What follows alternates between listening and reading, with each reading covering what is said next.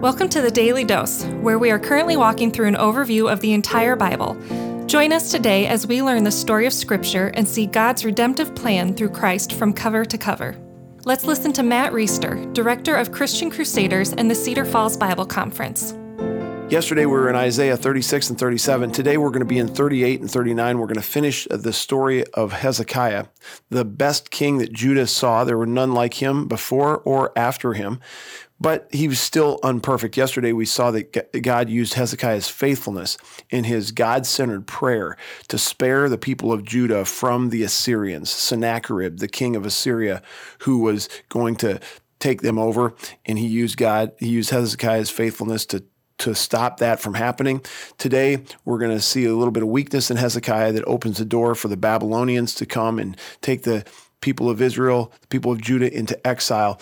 Let's start in chapter 38, verses 1 through 8.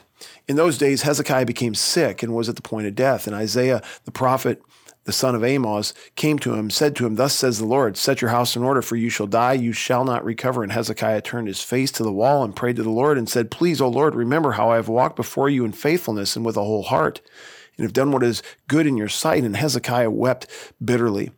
Then the word of the Lord came to Isaiah. "Go to Hezekiah. Thus says the Lord, the God of David, your father, I have heard your prayer. I have seen your tears. Behold, I will add 15 years to your life. I will deliver you and this city out of the hand of the king of Assyria, and I'll defend this city. And this shall be a sign to you from the Lord, that the Lord will do this thing that he has promised. Behold, I will make the shadow cast by the declining sun on the dial of Ahaz turn back 10 steps. So the sun turned back on the dial, and the 10 steps by which it had declined." So this is an incredible miracle. First of all, God saves his life. God gives him 15 more years, and then he confirms this miracle with another miracle. He makes the shadow of the sun go back 10 steps. He stops the sun, or he moves it back. 2 Chronicles 32 talks about Hezekiah and some of what we've been reading. You can go back. It's kind of a parallel text to what's going on. And this seems to allude to the idea that this supernatural phenomenon, we can't explain it, we don't know what it was, but it was a supernatural phenomenon, and it seems to be only known in the area, or it seems to be isolated to a certain area of the world, but it sounds like there are people outside of that area of the world who had heard about it and came to investigate it. This is remarkable. And let me just say this about miracles of the Bible. Take them to the bank. People have a hard time believing this stuff, and it's crazy. The sun backs up. That is not explainable scientifically, but you know what else isn't explainable scientifically? God creating the entire universe out of nothing. What else is explainable scientifically? God becoming incarnate in a man and living on the earth. What else is unexplainable? The death and the resurrection of Jesus Christ. Friends, if you have a hard time believing unexplainable miracles, then you're going to have a hard time being a serious follower of Christ, because our entire faith is hanging on them. And they're not just crazy, unfounded things. These are actually miracles that there's evidence of, and there's reasonable explanations, or there's reasonable defenses for why it's okay to believe this stuff. So take that to the bank. The sun backed up, and that's pretty amazing. Here's what else it says in 2 Chronicles 32, 24 through 26, just kind of a summary of what we read. In those days, Hezekiah became sick and was at the point of death, and he prayed to the Lord, and he answered him and gave him a sign. But Hezekiah did not make return according to the benefit done to him, for his heart was proud. Therefore wrath came upon him and Judah and Jerusalem. But Hezekiah humbled himself for the pride of his heart, both he and the inhabitants of Jerusalem, so that the wrath of God did not come upon them in the days of Hezekiah. So here we see that Hezekiah, for all of his good characteristics, Hezekiah has a proud heart. And it was pointed out, and he repented from it. And so God spared Jerusalem and Judah and his people, at least from Assyria. And he spared them at least while Hezekiah was still alive. But what we know as history goes forward is pretty soon the Babylonians are going to come, and they're going to take the people of Judah into exile. And this is all part of God's plan. And we read about this, how the seed of this got started in Isaiah 39. At the time of Merodach-Baladan, the son of Baladan, king of Babylon, he sent envoys with letters and a present to Hezekiah, for he heard that he'd been sick and he had recovered.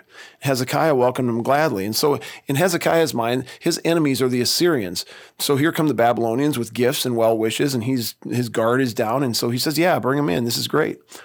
And he showed them his treasure house, the silver, the gold, the spices, the precious oil, his whole armory, all that was found in his storehouses. There was nothing in his house or in all his realm that Hezekiah did not show them. Then Isaiah the prophet came to King Hezekiah and said to him, "What did these men say, and from where did they come to you?" Hezekiah said, "They have come to me from a far country, from Babylon." He said, "What have they seen in your house?" And Hezekiah answered, "They have seen all that is in my house. There is nothing in my storehouses that I did not show them." Then Isaiah said to Hezekiah, "Hear the word of the Lord of hosts.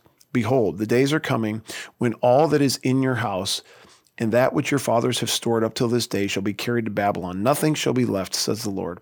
Some of your sons who will come from you, whom you will father, shall be taken away, and they shall be eunuchs in the palace of the king of Babylon." Then Hezekiah said to Isaiah, "The word of the Lord that you have spoken is good." For he thought, "There will be peace and security in my days." This is a little bit of a troubling end for Hezekiah. He gets told that his people are going to be taken to captivity in Babylon, even his own sons, and he says, whatever you say is good because there's going to be peace and security in my days. And in fact, there was peace and security because God promised that. God gave him 15 years. God confirmed the promise that he made in chapter 36 and 37 that we talked about yesterday, that the people of Judah would not be wiped out, that they would eat from their fields the next year and the year after that and the year after that. So this isn't going to happen immediately. And Hezekiah's thinking, you know what? I'm not going to be around when that happens, so it's fine with me. That's not good. What else is not good is that the pride of Hezekiah's heart is being exploited here by his wanting to show off everything he has to the people of Babylon, to this envoy. You can imagine them seeing all this and them going back to the king of Babylon, Baladan, I think his name is, saying, this dude Hezekiah over here in Judah, he's got a bunch of stuff that's worth a lot of money. Let's go get it. And there's the seedbed for the Babylonian captivity. Here's what's amazing and here's what's encouraging throughout all this. God is completely sovereign over the whole thing. God is sovereign over kings. God is sovereign over the affairs of men. God is sovereign over nations.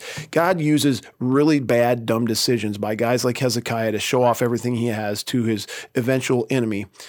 And he uses it and leverages it for the purpose of his redemptive plan. Sometimes you see a leader of a nation or nations do something that's like, you can't be that dumb. There has to be something going on here. And what's going on is God is directing history sovereignly according to his good purposes. Eventually, this history is going to culminate in the coming of Jesus Christ through a more faithful remnant of Jews, of people of Israel, through the Babylonian captivity. And Jesus is going to live a perfect life, die a sinless death, rise on the third day, defeating sin, death, power, devil. So anyone from any tribe, tongue, or nation who puts their faith in him can be redeemed, can be grafted into the family of God, can be part of his kingdom forever and ever. What an awesome gospel. The Daily Dose is a partnership between 4 ministries. First is Christian Crusaders, where you can find weekly 30-minute worship services at christiancrusaders.org, and where you can hear engaging interviews and other content on one of our 3 podcasts. Second is Fresh Wind Worship, whose weekly worship services are available on their YouTube channel, Fresh Wind Ministries, and linked to their Facebook page, Fresh Wind Worship. Third is the Cedar Falls Bible Conference, whose conference videos are available at cedarfallsbibleconference.com. And please consider joining us for our 100th annual conference on Saturday, July 31st through Saturday, August 7th in 2021. If you or someone you know could benefit from an anonymous online Christian mentor, please visit issuesiface.com, which is provided by Power to Change Digital Strategies, our 4th partnering ministry. Please subscribe to this podcast, leave a 5-star review, and prayerfully consider financially supporting one of our partnering ministries. And check our episode notes for links and more details. Thank you for listening, and may God richly bless you.